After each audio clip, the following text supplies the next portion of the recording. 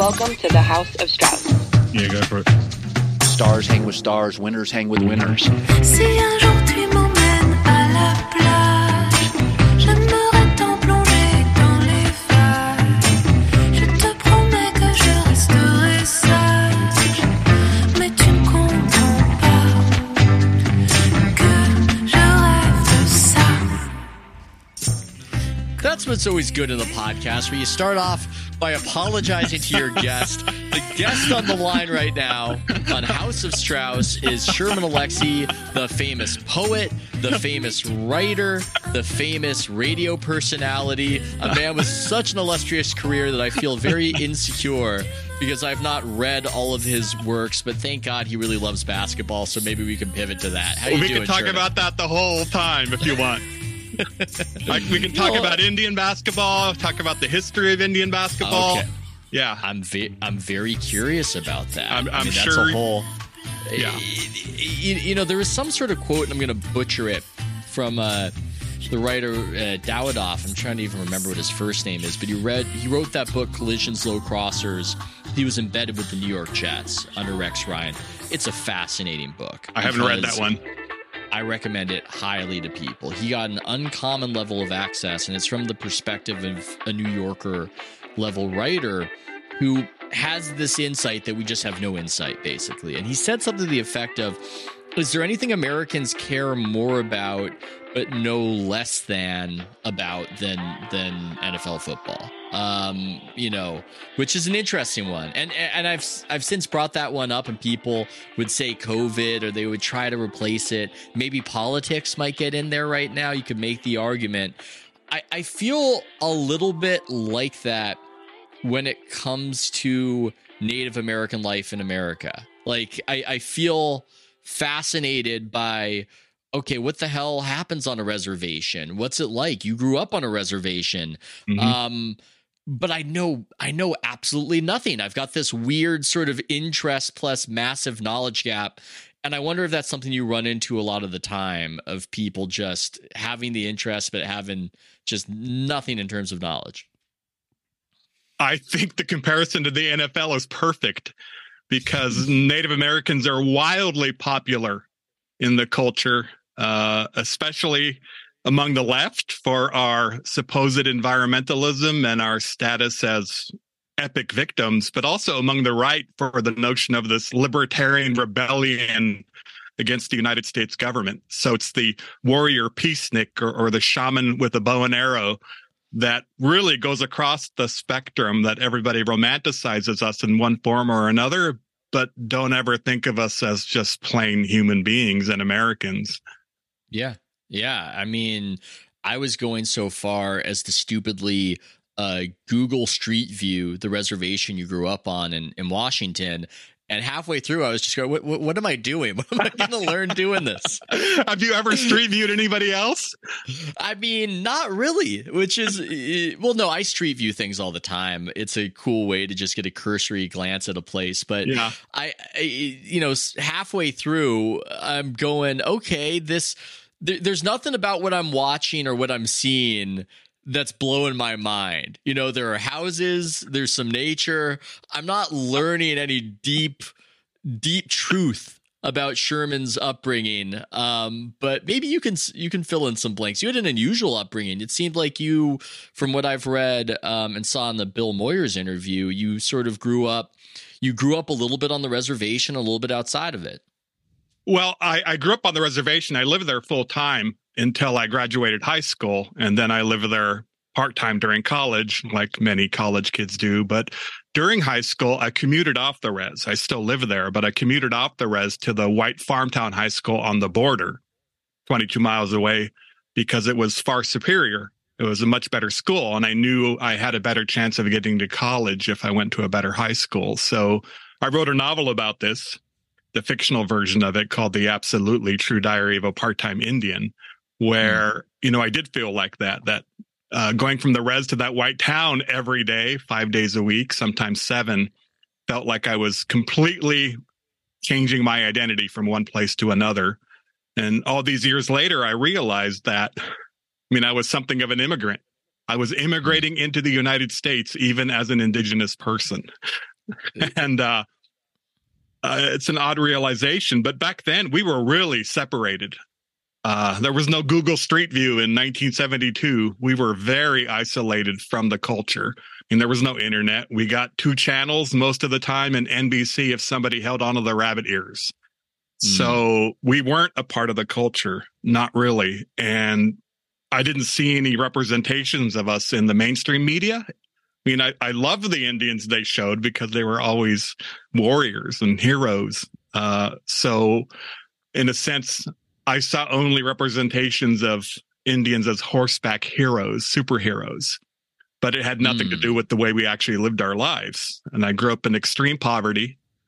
My parents were both alcoholics. My mom sobered up. My dad never did. A lot of social ills around us, violence and suicide and addiction. And in the midst of all that, this incredible culture of storytelling and beauty and worship of nature and the sense that God is in everything and everywhere, and dancing and singing and funny. I mean, Indians are the funniest people on the planet. That's one of the biggest misconceptions about us. It's a very very joke-oriented culture, each individual tribe and then in general. So I grew up in hilarious poverty. You also wrote the screenplay for Smoke Signals, and when I was watching that, I was wondering if the character of Thomas, this guy in the res who doesn't necessarily fit in, and in a way is trying to figure out how to be an Indian from watching Dances with Wolves and has some artistic sensibilities. Is that guy you in a way, or is that a character you wrote? Thomas Spills the Fire is me, the Native American geek, which is maybe not so unusual now, but when the movie came out in 1998 and when I wrote the story it's based on in 1993, the idea of a techie, geeky storytelling Indian guy was very unusual. Despite the fact that it's very common, that sort of character on the res, that eccentric storyteller.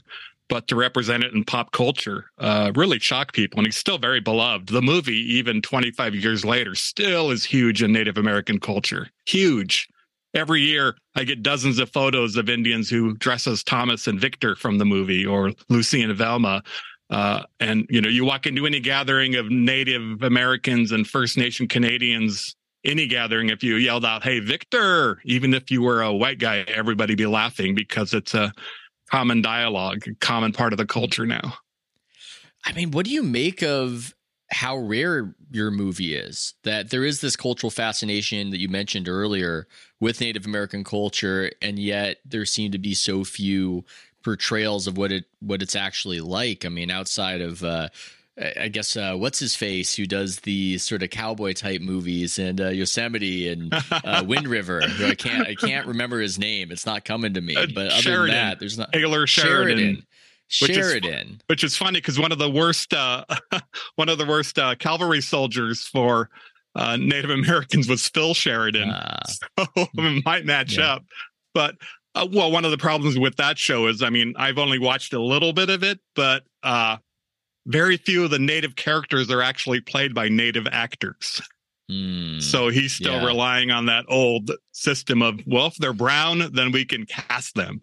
And I've seen you talk about that in interviews a little bit, where you can kind of pass for half the world, and how that's a strange thing. I to be an extreme minority within the United States, and also to be conflated with being, I don't know, from anywhere.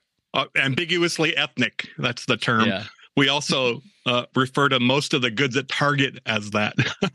Ambiguously ethnic clothing. But yeah, I mean, and that didn't happen to me growing up. I mean, I grew up in Eastern Washington, which is one of the widest and most conservative and monoculture places in the United States. John Stocktonville or yes, region, exactly. Yeah. And John Stockton fits in right well there. And so I was definitely Indian growing up, maybe Mexican sometimes. But once I started traveling with my book career, once I started leaving the confines of Eastern Washington State, I was shocked to discover that I could be half of anything. And at the beginning, in the early years, it really bothered me. I was so wrapped up in being perceived as Indian, or perhaps my whole identity. I think it was James Baldwin who said that one of the reasons he left the United States because everybody could only see him as a black man, and he couldn't decide how much of his self-identity was formed by racism or not. So, how much of his own self-identity was formed by other people's perceptions of him. So when I went out into the world, I got offended by not being seen as Native because my whole identity was wrapped around being perceived as Native, even the negative stuff, even getting profiles stopped or getting spit on when I was a kid or getting racial insults hurled at us. That was all part of my identity. So once I went out into the world and I wasn't immediately suspect as an Indian, I felt that absence of something negative. Yeah, you're just kind of floating. It's amorphous, Yeah. Even if it's negative, it's at least anchoring you somewhere. That makes a lot of sense. What is, for those who don't know about it, res ball? Res basketball. Now, there have been a few famous articles over the years that perhaps people have read. There was one in Sports Illustrated back in the 90s about a Montana Indian basketball player named Jonathan Takes Enemy. I mean, that's his name. Wouldn't that be a great jersey? I bet that would outsell LeBron and Luka. Takes Enemy on the back of the jersey. It's better than anything the XFL came up with when they were doing the nicknames. Yeah. And so the story of Indian ball, there's these amazing players, incredible players, usually from Montana. Montana is really the hotbed of Native basketball, who play this game called res ball, which is in a sense is the Bo Kimball LMU era with defense. So it's high scoring, high pressing, full court ball, fast, long range shooting long before there was a 3-point line. And that particular style of game is at every level, from the highest levels of high school ball down to fourth graders on reservations playing that type of basketball. And wait, was this always the case? Is this something you were aware of when you were a kid? Oh, yeah. My dad was a ball player. I mean, so I grew up around my dad, all my uncles, everybody was a ball player. But were you aware that you had this different style, or there was this different Native style? The first time I realized what our basketball was like was when on a Saturday afternoon, they piped in some time-delayed ABA game with the red, white, and blue ball. And I realized, oh my gosh, ABA ball is like Indian ball. Do you attribute anything to that? Is that just some sort of accident of history that the style would be so much different? You see these things happen in soccer where these different nations have different approaches. The Italian game is more defensive and kind of, I almost wouldn't expect that. I have no cultural explanation. You would think that the passionate Italians would be more about the offense, but no, it's grinding and it's defense. So do you see that as an arbitrary outcome, or do you see that as related to something culturally? I think perhaps it has something to do with horseback, with cavalry fighting, which is what natives did and hunted on horseback as soon as the horse arrived. So you think about a group of warriors out on the plains with these powerful, fast creatures, riding them and making them faster and stronger by proxy. So I think in some sense, the early days of Indian basketball were very much informed by Great Plains hunting. So, and the mixing of tribal behavior, so strong teamwork, very strong teamwork, but there was always that best hunter out there. So it was everybody working hard, and roller derby popped into my head for some reason, where you have that runner, that scorer. So in that sense, it was a team working to get their best shooter the shot. I love stuff like that. I love these cultural, how it can be have old origins. I know people wonder why the Kalenjin tribe in Kenya produces the best marathoners, and the going theory, and it's only a theory, we can't know for sure, is that they had a tradition of cattle rustling back in the day as a tribe. So you've got to drive the cattle for long distances, or you get caught, and the outcome's not so great if you get caught. And that's one of the theories as to why they're the best in the world. And you see things like that. Also, I think Rafe Bartholomew wrote about the Philippines tradition of basketball and how that's so different. And that's an excellent book.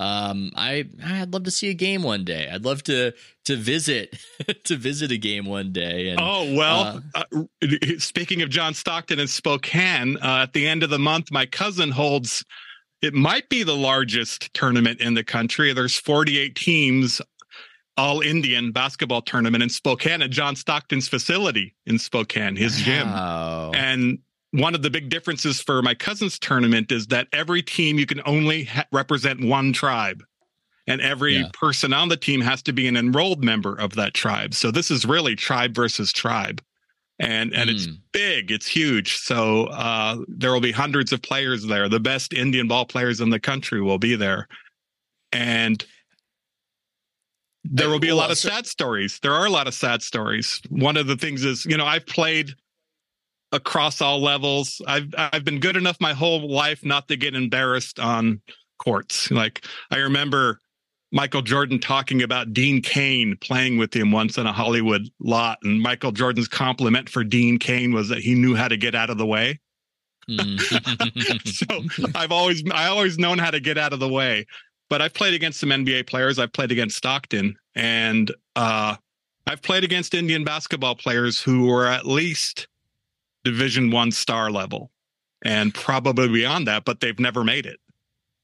What was playing with John Stockton like? I remember seeing a clip of Baron Davis talking about going up against Stockton for the first time, and it was a humiliating experience for him. He described it as it really had him shaken, wondering, hey, am I sorry? Am I bad? Am I just bad at this? Because Stockton was able to just see his mistakes and take advantage of it and do exactly what he wanted to do. What was it like as a normie playing against John Stockton? Yeah, I mean, if Baron Davis felt awful, imagine how a lowly player like me felt. I went to Gonzaga for 2 years, so he would show up and play with the team, and I would sometimes play with the team. I lived in the same dorm as some of the basketball players, and I was good enough to play when they needed a player. That was my qualification. And so I'd end up with Stockton sometimes. And there was one time I got extremely lucky and blocked a layup from behind.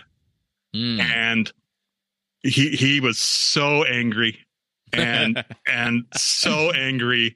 And he demanded that I try to bring the ball up the court against him. Oh.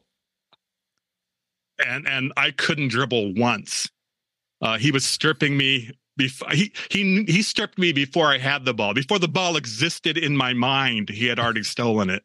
It was astonishing, and how strong he is. That was, he's not a big guy at all.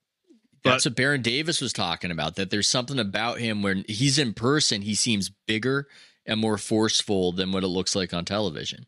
Yeah, and it was, I was on the court in Gonzaga. There were 6'10" guys, 260, 6'10" guys, and they weren't sending me flying like Stockton did. He pinballed me.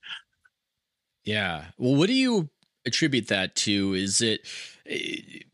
Do you felt like you could just anticipate what you were going to do, or was it just kind of a competitive viciousness? Why was it so hard?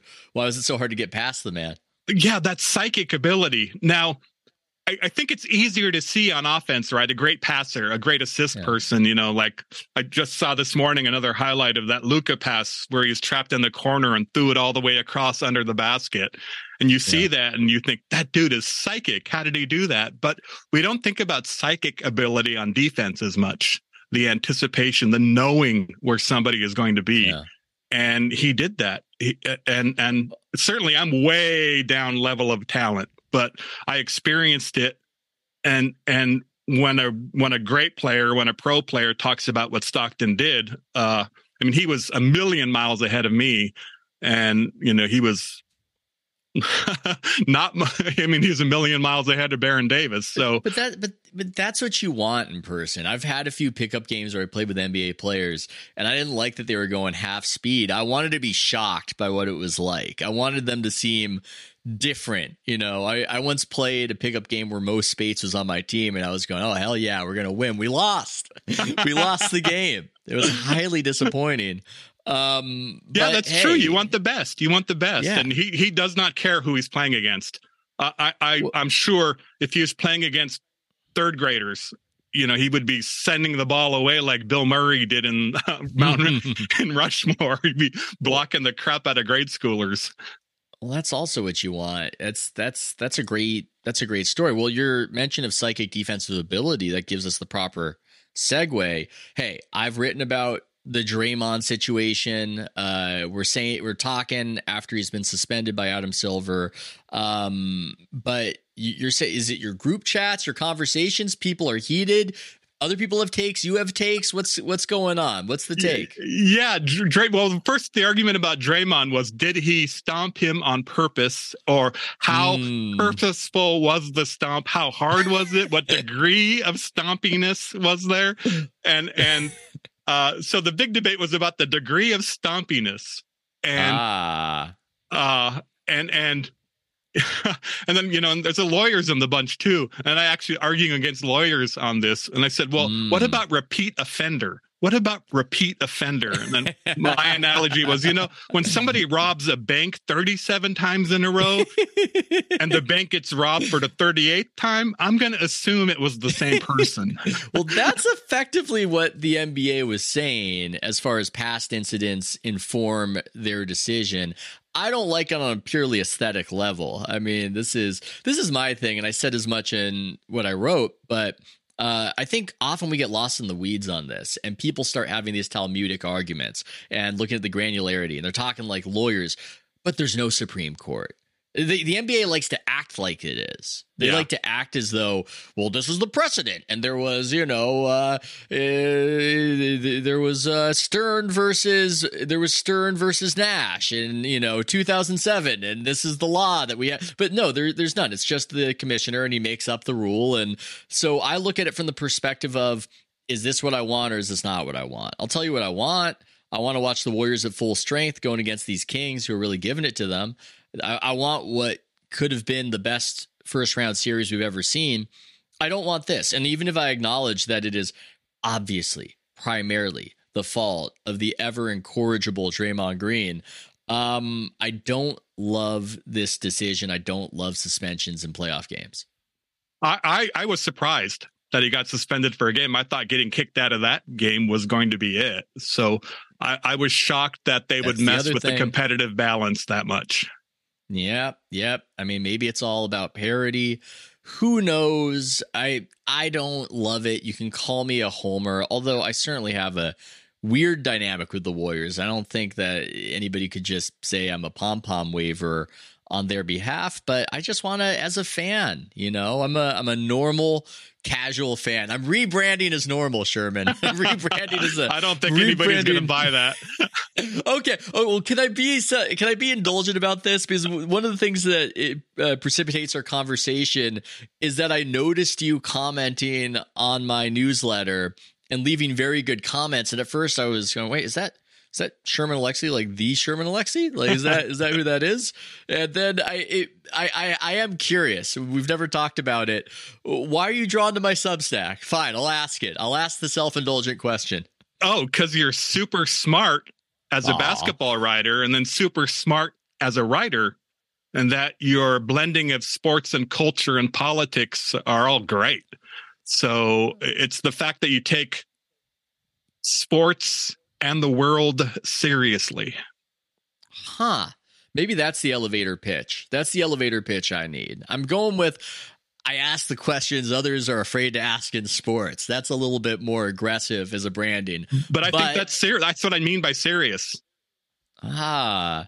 I want to be able to talk about whatever I'm thinking about. I'm a weirdo that way. And I don't like the idea of, I mean, honestly, a lot of the articles for me, I don't know how your process is when you write, but it almost takes a few days and something's rattling around my head. And at a certain point, I almost have to surrender to it. I almost have to go, when it's a controversial opinion, there's this moment where I often go, oh man, I guess I'm going to have to write this.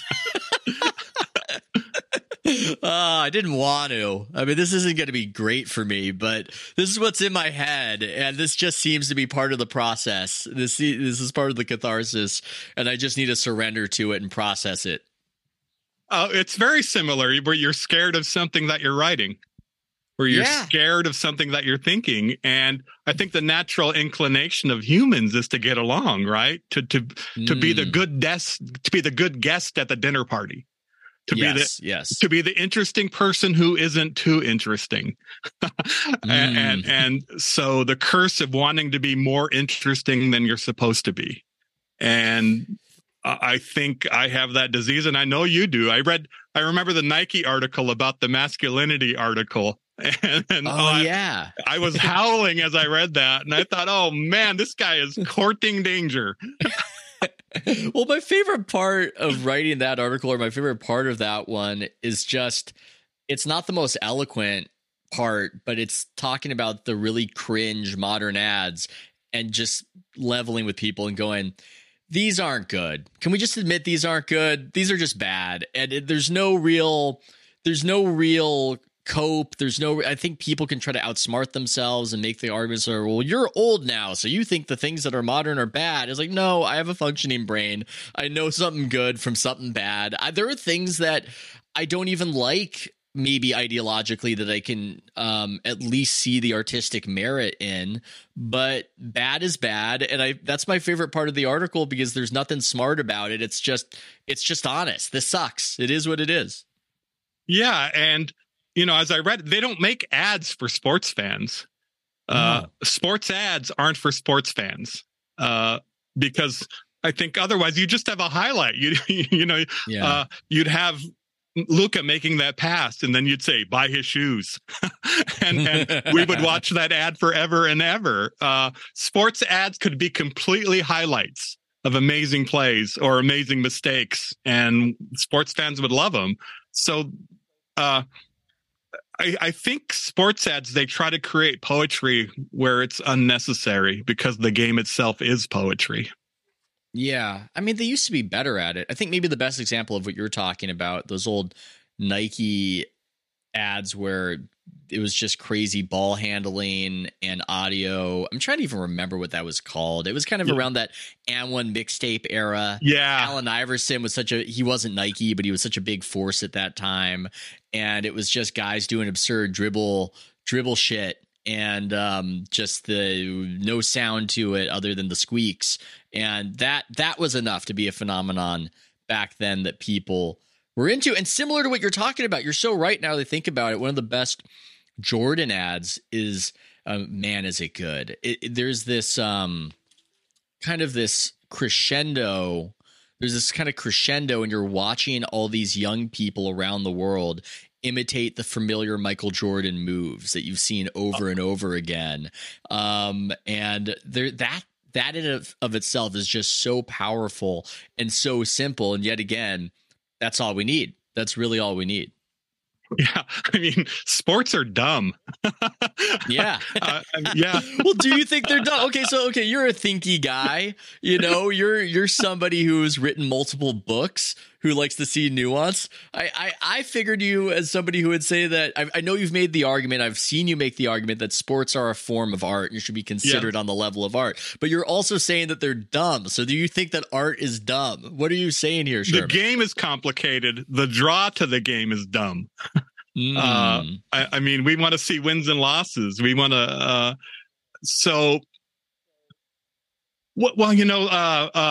I'm blanking on his Substack. He's a baseball writer, Joe Poznansky. Is that right? Oh, Poznansky. Yeah, he had an article this morning about numbers in baseball, about counting, which was great. He talked about the stats that we think matter now, the advanced stats, but the simple ones too. Maybe ERA doesn't measure as much as other stats do now, advanced stats. But he talked about all the numbers. The counting is the beautiful thing, and it's so simple, right? And when I think about basketball, it's the same way. I think I commented once, I don't know if I was on your post, but about the MVP argument about between Embiid and Joker and Giannis. It becomes the MVP argument. It gets very meta at this point. Yeah. How do you argue that? And I think like when Kendrick Perkins talked about it and he brought in race into it, which is part of it, certainly.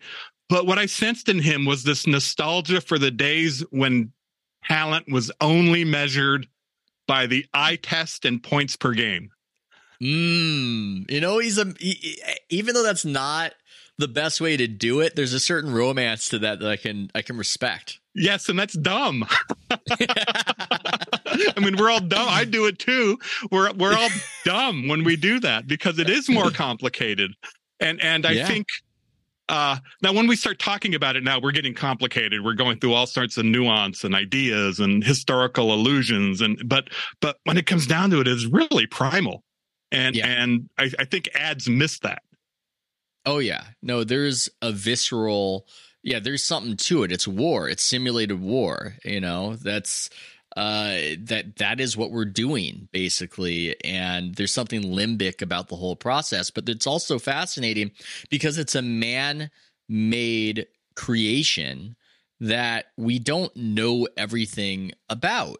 We don't completely know who's the best. We know that LeBron James is better than the guy at the end of the bench. I mean, some things are just objective, but some things aren't, and it gets rather complicated. How good is Kawhi Leonard? I mean, I don't know. He kind of half participates, and then in the playoffs is suddenly better than everybody, maybe. So what does that mean? And there are just endless jumping off points and analysis and just so many avenues that one can waste their time with. But yeah, it's a dumb thing that we get really smart about because we because its draws. So what was it at Annie Hall? Woody Allen was talking about how you intellectuals can't understand that it's physical. It's physical. Yeah, and I'm laughing because we get so into the weeds with it, and it's still dumb. Like, you know, you're talking about Kawhi barely being on the court, right? But we'll basketball fans, we'll bring that down to like Gordon Hayward. We'd argue like, would he be the 45th best player in the league if he could stay on the court, or the 52nd best player? And I love the performance. I love the performance of it on the sports talk shows. Which, I mean, this is like what you were talking about, where art should be respected. The athletics should be respected as a form of art.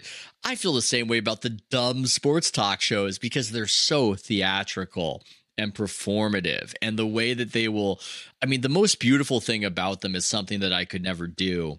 And I think that some of my friends in the industry who were really brainy guys who were good on TV, but they couldn't do this thing of utterly committing, like the way that some of these guys on the sports talk shows have you really thinking that they think that this argument about this sport is the most important thing in the world right now. The utter sincerity, feigned possibly, but this whole, I really care who your 43rd player ranking is, and we need to have a debate about it. That thing that's easy to sneer at is also beautiful as a performance, and it's something that I treasure. Yeah, I mean, I think probably 2/3 of my conversations, online conversations during the course of a day, are arguments like this. But we're still going on about Draymond. I just sent them a quote from Tom Ziller, my basketball chat group, that he wrote something good today about if Draymond didn't do it on purpose, why was he behaving like a wrestling heel for 3 minutes while it was being decided?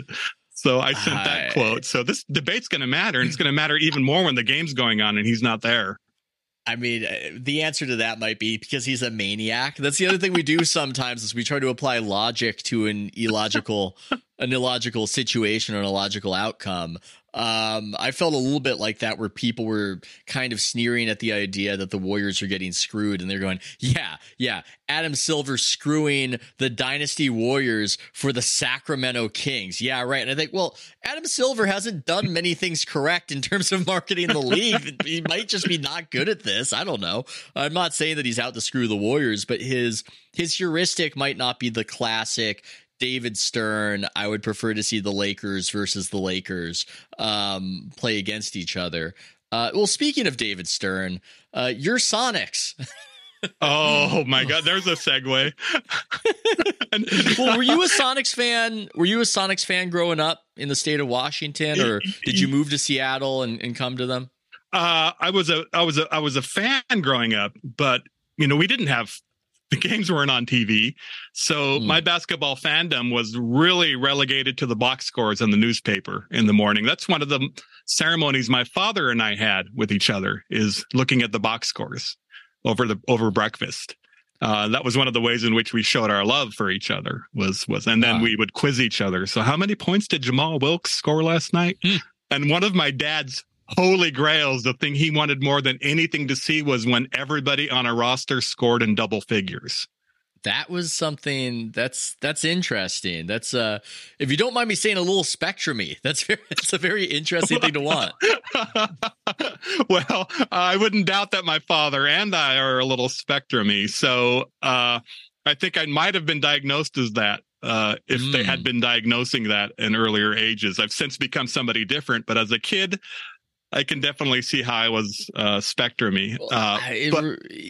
Are you aware of Sarah Hepola, by the way, as a writer? Yes. I'm reading her memoir right now, and it's an incredible memoir, and this is a crazy detour. But it's about her blackout drinking, but she writes with just such vividness about growing up in suburban Texas. It's almost like being in a Linklater movie when you're reading it. But her father, would write down the lottery numbers to every lottery that happened. And this is going nowhere as an example, Sherman, at all. Like, it's not leading anywhere other than I love little details like that about people's fathers and quirks. And it's just something that I don't know if I don't know how to relate to it necessarily, but I find that kind of thing fascinating. Well, no, that actually does. I mean, as you were writing, my dad collected magazines. We didn't have a lot of money. We were poor, but he collected magazines. And the two magazines he collected, like every issue, was Sports Illustrated and People magazine. Every issue. He smoked cigars, cheap ones in those little plastic tubes. He kept those. The empty tubes he kept. And so I sort of inherited that collective spirit, that obsessive thing. But we were poor, so I collected rocks, and I would change. Well, it's all red rocks now, or I would look for rocks that looked like they had letters in the patterns. Like, this is an A rock, a B rock, a C rock. And then I would look for rocks that looked like they had heart patterns. So I was always categorizing everything. Yeah, my son's kind of into that right now. That's definitely something that he sometimes comes home. I try not to talk about him. I don't want to become one of these people who because that happens with writers, because they're such narcissists that they'll do the inevitable thing and then conflate their interest with their children in the audience's interest in your child. But yeah, it is kind of funny. He'll come home with rocks in his pocket that he collected at school.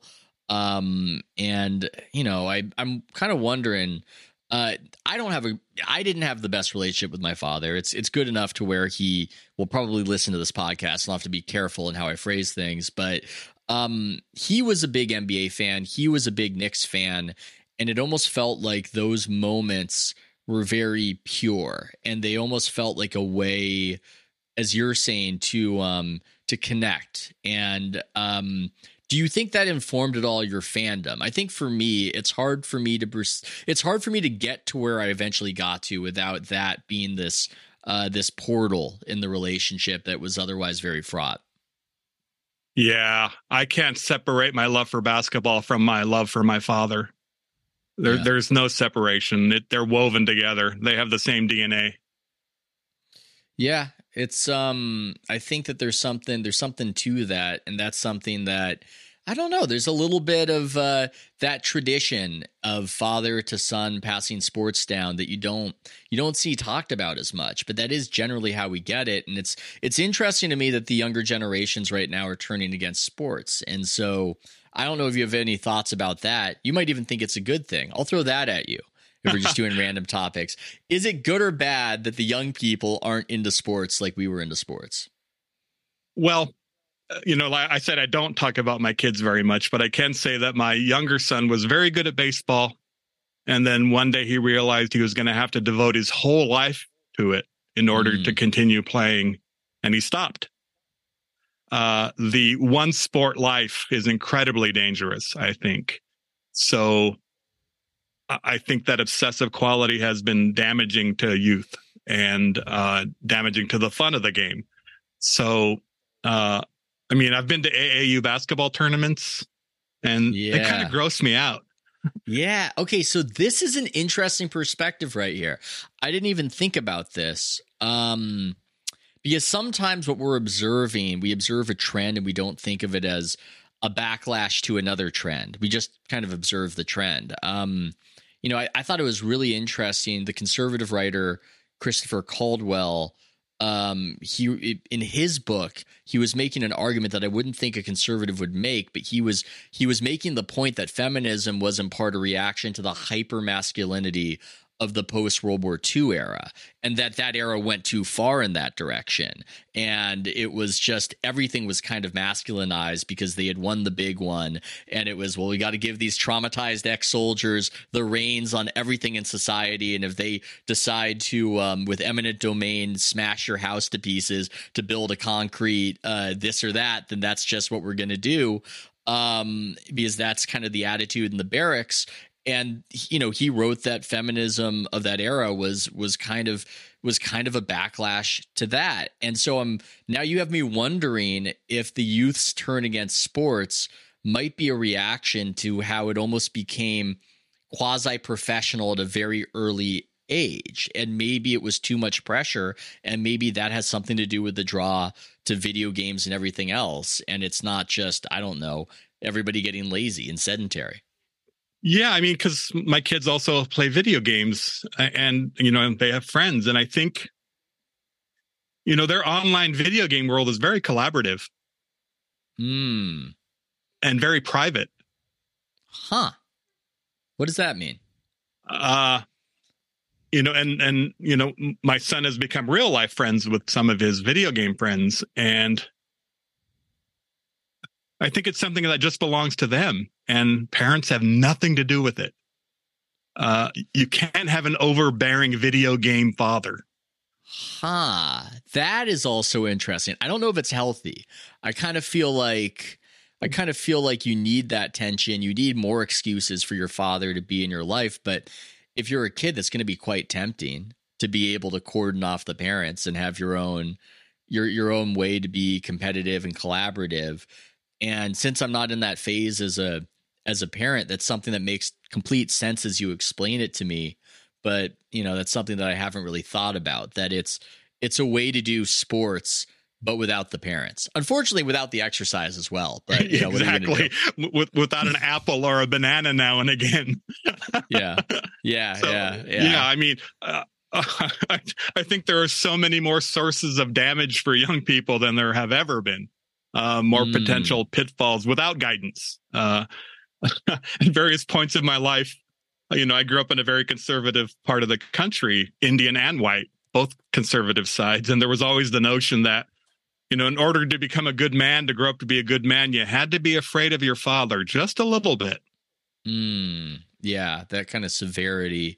I mean, do you think that's true? Do you think there's something to that?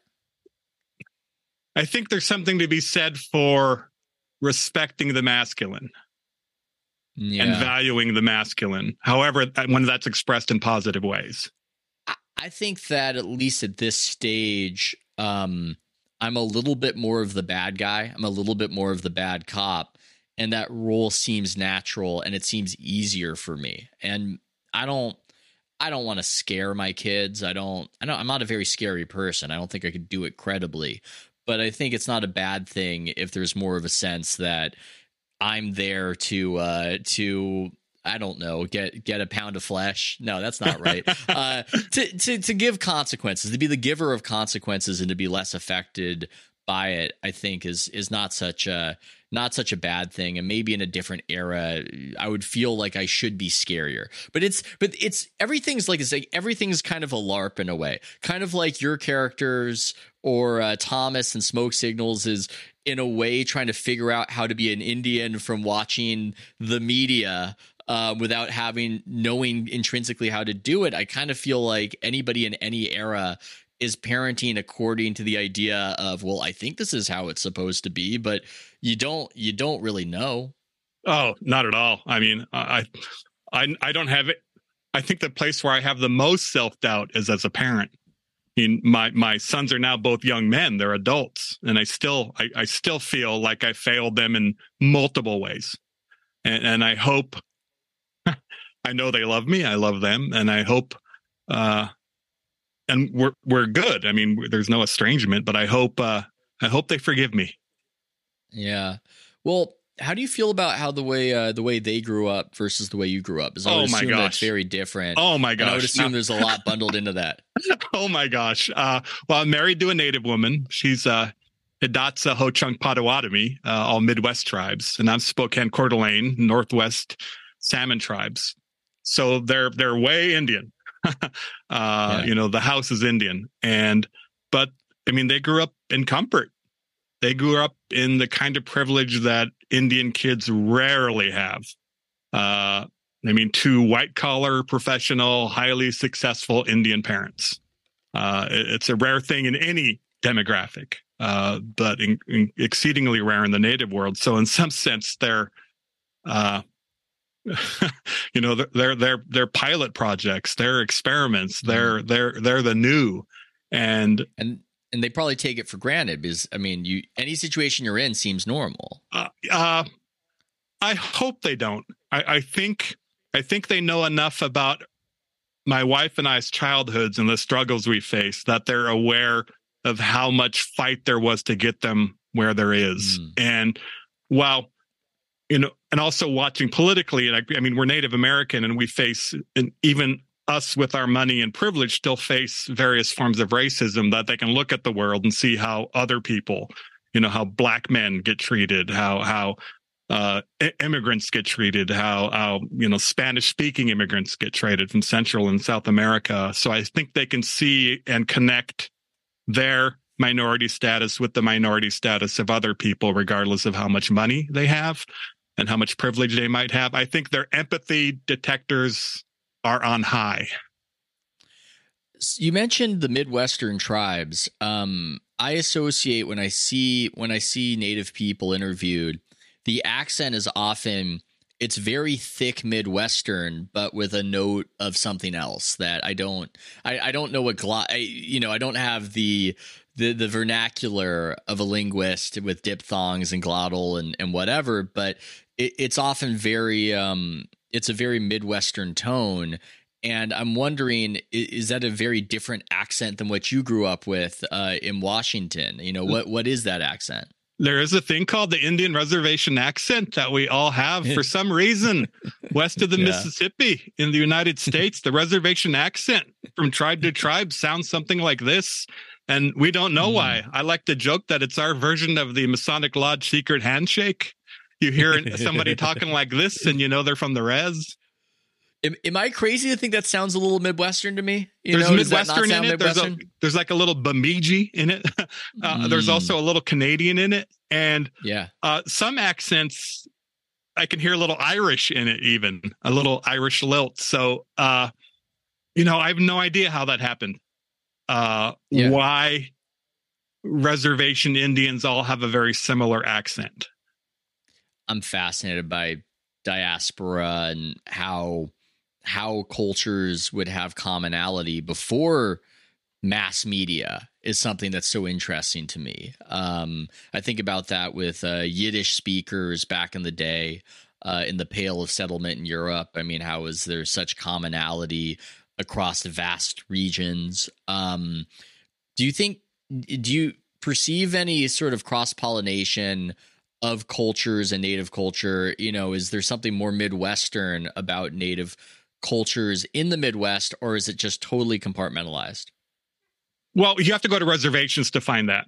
I mean, reservations are the heart and the center of the culture. So once you get off reservations, you're going to be facing a pan-nativism where it's sort of a generic native culture with the sort of worship of nature, the typical image you think about when you think about Native Americans. And there's also where, now, if you based it completely on public perception, you would think that a vast majority of Native Americans are leftist political activists. And that's not the case at all. The political spectrum is exactly the same as any other community. So I think in some ways the common native expression of urban Indians becomes leftist politics. I mean, that's something that makes you Indian. But once you get into reservations, you start getting into the specifics. Now, every tribe's culture is based on geography. So it's based on the exact geography where they're from. So I'm a salmon Indian, and I'm lucky that I live in Seattle because the tribes over here are also salmon tribes. So I connect to that. But let's say I lived in Phoenix. How much of a Spokane salmon Indian would I be in Phoenix? There would be something missing, something incredibly large missing. So Let's say, what is a salmon tribe? Forgive my ignorance. We call it, my comparison is it's our Jesus fish. Jesus, salmon is to us as Jesus is to Christians. The Ganesh of the water, or am I being offensive? I have no idea. No, it's all of that. So apply all the relevant religious terms in your religion to ours, and you'll get it. The object, the sacred object might change, but the sacredness is the same. You could do a lot worse with a sacred animal than salmon. I mean, there's a romance to the salmon that, whether it's the life cycle journey, how delicious people find it. I've never eaten salmon. I've got a weird thing of a fish allergy. It's not very important to this conversation, but it looks beautiful. I mean, it looks incredible. You could do worse. You could do worse than worshiping salmon. Yeah, we knew that we were the first ones to know that. we were salmon before salmon were cool. So once you get outside the reservation itself, once you leave the geography, then you start becoming more generic. And that's not to say it's a bad thing. It's still people connecting through culture. That's where powwows come in, where you have this common set of cultural expectations and means and norms expressed through the powwow, which is multi-tribal. But there are also specific ceremonies in each tribe, and people think it's all one culture. I remember at the beginning of my career, very early on in Philadelphia, there's always an Indian guy in the audience who's an Indian expert. There's always a white guy in the audience who thinks he's an expert on Indians. And this guy raised his hand and he asked me some question about the Navajo burial practices. And I said, I don't know. I'm not Navajo. And he said, well, you should. And no. Study up, Sherman. I mean, Indian to Indian, I know Navajos. Some of my best friends are Navajos. That's only I like the idea of I like the idea of a scenario where you've offended the Navajos and are saying that exact phrase. But I have more knowledge of Eastern Washington wheat farming than I do of Navajo burial practices. Yeah, I mean, I'm fascinated by how it's a community that is diaspora, but also compartmentalized. And it's why, again, it's one of these topics where I have endless curiosity and scant knowledge. I just know so little. Diaspora, that's an interesting thing. I realized something. This is a new thing that hit my head when you said diaspora right there. There are about 1.5 million of us who aren't in the diaspora. Who did grow up in their tribal communities, who did grow up on their reservations, who were surrounded by multi-generations of their people. Like when I was a kid, I shared meals with people who were the children of people who fought against the United States. So I'm old enough to have known the children of people who killed cavalry soldiers. I don't consider myself in the diaspora, but yet there are people who are in the diaspora who were disconnected from their tribes, who have never lived in a tribal community, who have never been surrounded by their multi-generations of their Indian family. I might be using diaspora wrong in this exact case, just because this is one of these things. It's hard to describe what Native American culture is in the United States, and especially for somebody like myself who knows so little. This is a weird segue right here. This is a crazy segue. But if I don't ask, then I'll forget about it. But I watched the interview you did, maybe it was a decade ago, on Bill Moyers, and you mentioned that 9/11 radically altered your perception of things and made you more open. It made you more open to hearing alternate perspectives. And to me, that was a loose end that I needed tied up. I wanted to know what you meant by it back then. And for all I know, you don't feel that way now. I have no idea. I don't remember the point I was making, and I'm trying to, I'll be honest. It will remain loose. The end will remain loose. I know your audience members come from across the political spectrum, but I will say the election of Trump functioned in a way that may be similar. That's at the beginning, it shut me down. As a member of the left, I was furious, and it coincided. I'm bipolar, and it coincided with an extended manic episode, which had its own paranoia, its own hallucinations, its own self-destructive thinking, and it blended right in with my Trump derangement. And once I got through all that, I started having more and more empathy for my political opponents. I still think they're wrong by and large, not on everything, but on a lot of things.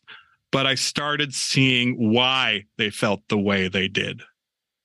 That I think. No, you continue. I don't want to interject. I was just going to say that. I grew up surrounded by conservatives. I have people I dearly love who voted for Trump twice, and I love them. So I was able to, at that point back then, I turned my back on some of the people I love. And I've since returned to them. We've returned to each other. And so when I think about politics, I try to have that same feeling about the strangers in the world who voted for him. I fail often, but I try to have empathy, try to understand why. And I hope they extend me the same courtesy, because I'm sure they think I'm just as crazy because I voted for Biden. May I ask who these people are in your life? What is their background? Cousins, siblings, uncles, aunts, all across the spectrum. My grandmother, my late grandmother, she proudly sported an American Indians for Nixon button. She was. That's a collector's item right there. I used to have eBay. It's somewhere in storage. Yeah, I just wish in the general conversation, more people would internalize the following, and it's that we're not actually soldiers in any particular war. We're not going to affect the outcome. I have this. Ironically, this might be different for people such as ourselves, because you could say that, we have a platform, we can communicate, we could change history. Probably not, but conceivably. But you see so many people who are riled up like this, and they have no influence on whatever is going to happen. And you just want those people to then go, okay, well, if I'm not going to affect what's going to happen, and this person in my family is not going to change what's going to happen either, even though this person wants something different to happen, then we might as well shrug and get along, because we're not actually doing anything here. I end up, the semi tiny bit of socialism in me pops up, and when I start thinking, I do my best to measure things by economic class. And while I'm certainly way up there now, I'm privileged, I still try to think of... Congratulations. Yeah. It's not big money, but it's enough money. And I still try to think of the world in terms of class, the United States in terms of class. And I think poor people across the board, middle class people across the board, have far more in common with each other across race and culture than they do with people who make the real money. Well, speaking of that, and this is going to be a tough question to approach extemporaneously. This is going to be a tricky one right here, but I'm going to take a shot at it. There's been all this conversation about white people becoming a minority, and that becoming this aspect, this animating aspect of the Trump phenomenon, and this idea of conservative white people becoming strangers in their own country a little bit. And I'm wondering, I mean, do you have thoughts on that from the native perspective? Is it a perspective of, no, that's not happening, or a perspective of, yeah, that's, I know what that's like, or like, what are your thoughts on that whole thing? Pretty much no matter where any Indian goes outside of the Indian communities, we're the only Indian in the room. Every Indian, if they don't live on the res, every Indian spends significant time being the only Indian in the room. And so we're the minority of the minorities. And so I'm used to being that. So I'm not threatened by that. I like being unusual. So but with that comes a sense of total powerlessness. I mean, one of the jokes I like to tell is that no matter what else happens, I can feel good about being an Indian because we have absolutely no say in anything that happens anywhere. Nothing is our fault whatsoever. We never had power connected to our race, our culture. So I can understand why somebody who perceived themselves as having power because of their skin color or their race might feel threatened by the loss of it. But anybody who feels that way, who feels like they're losing something because they're white, I don't think they had it to begin with. If you think you're losing power, you didn't have power.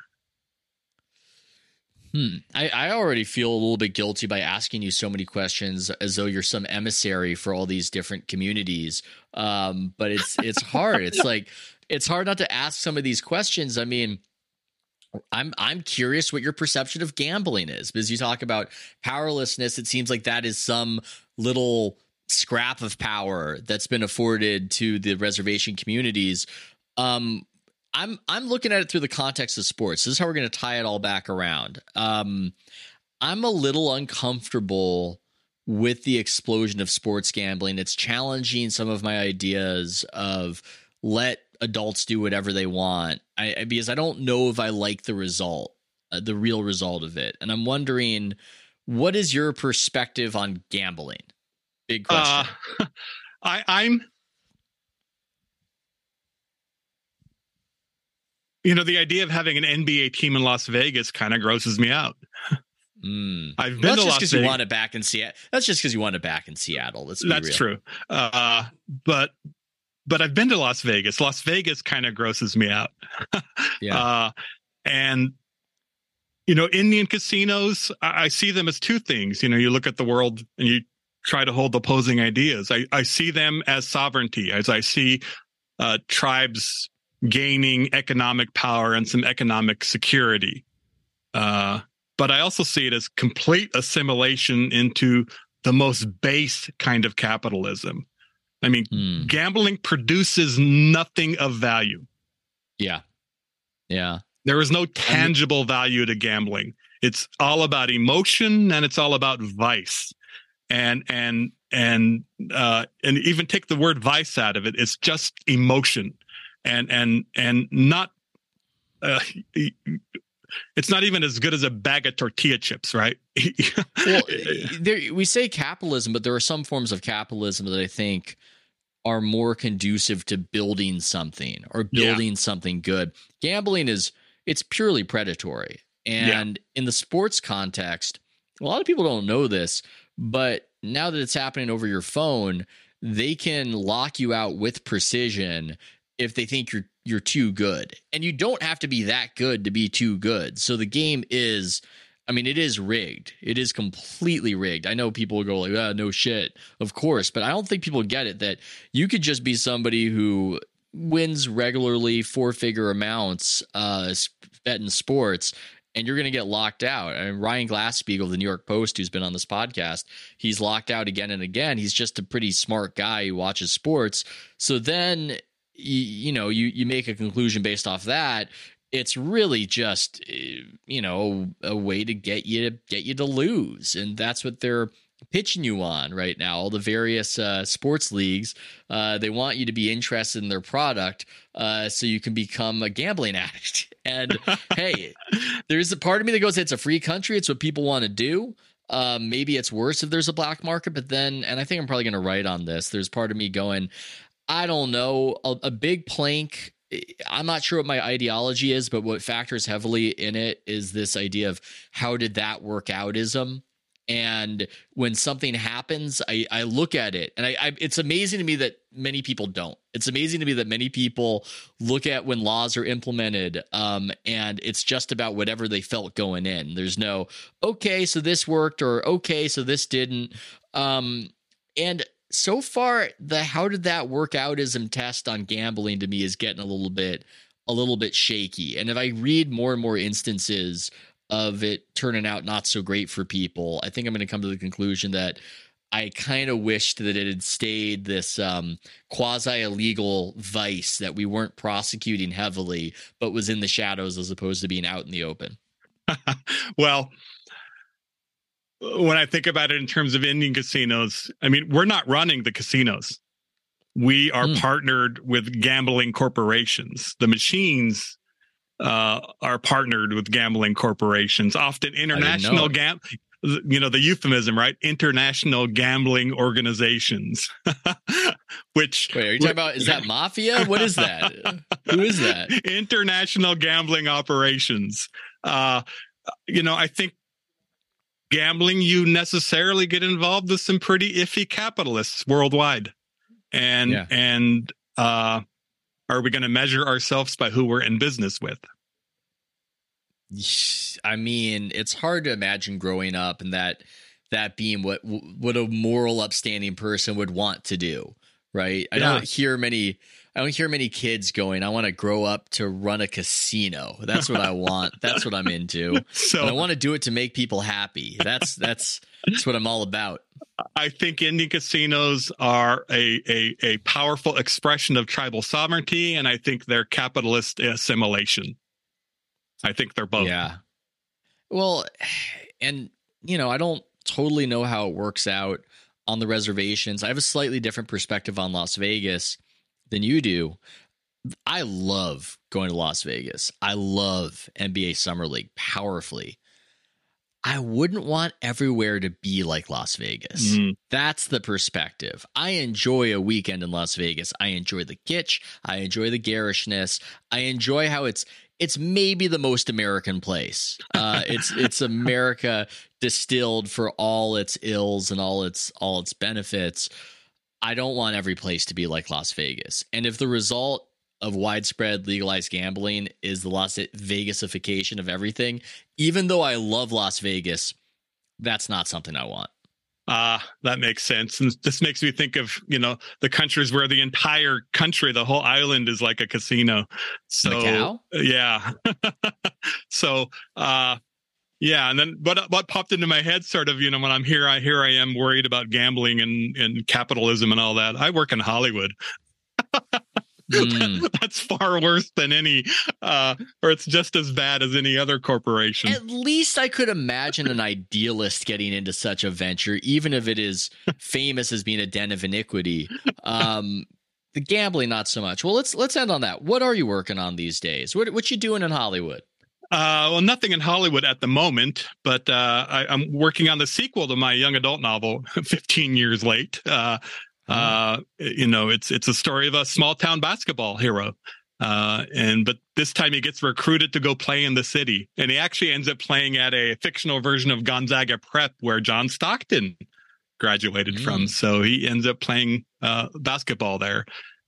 Working on my Stepsack newsletter where I publish poems and stories and essays and sometimes veer into politics a little bit, not too much. Can I say that I enjoy your poems without knowing anything about poetry? And I kind of went into it going, I don't know what that is about me, that I'm a Philistine on the poetry front, but part of me goes, I don't know how to interface with this. And then I was reading your poem and I was going, oh, this is very readable. This is very good. This is very enjoyable. I'm highly invested. I mean, that's the best compliment possible for me, is when a non-poetry reader says, I like your poem.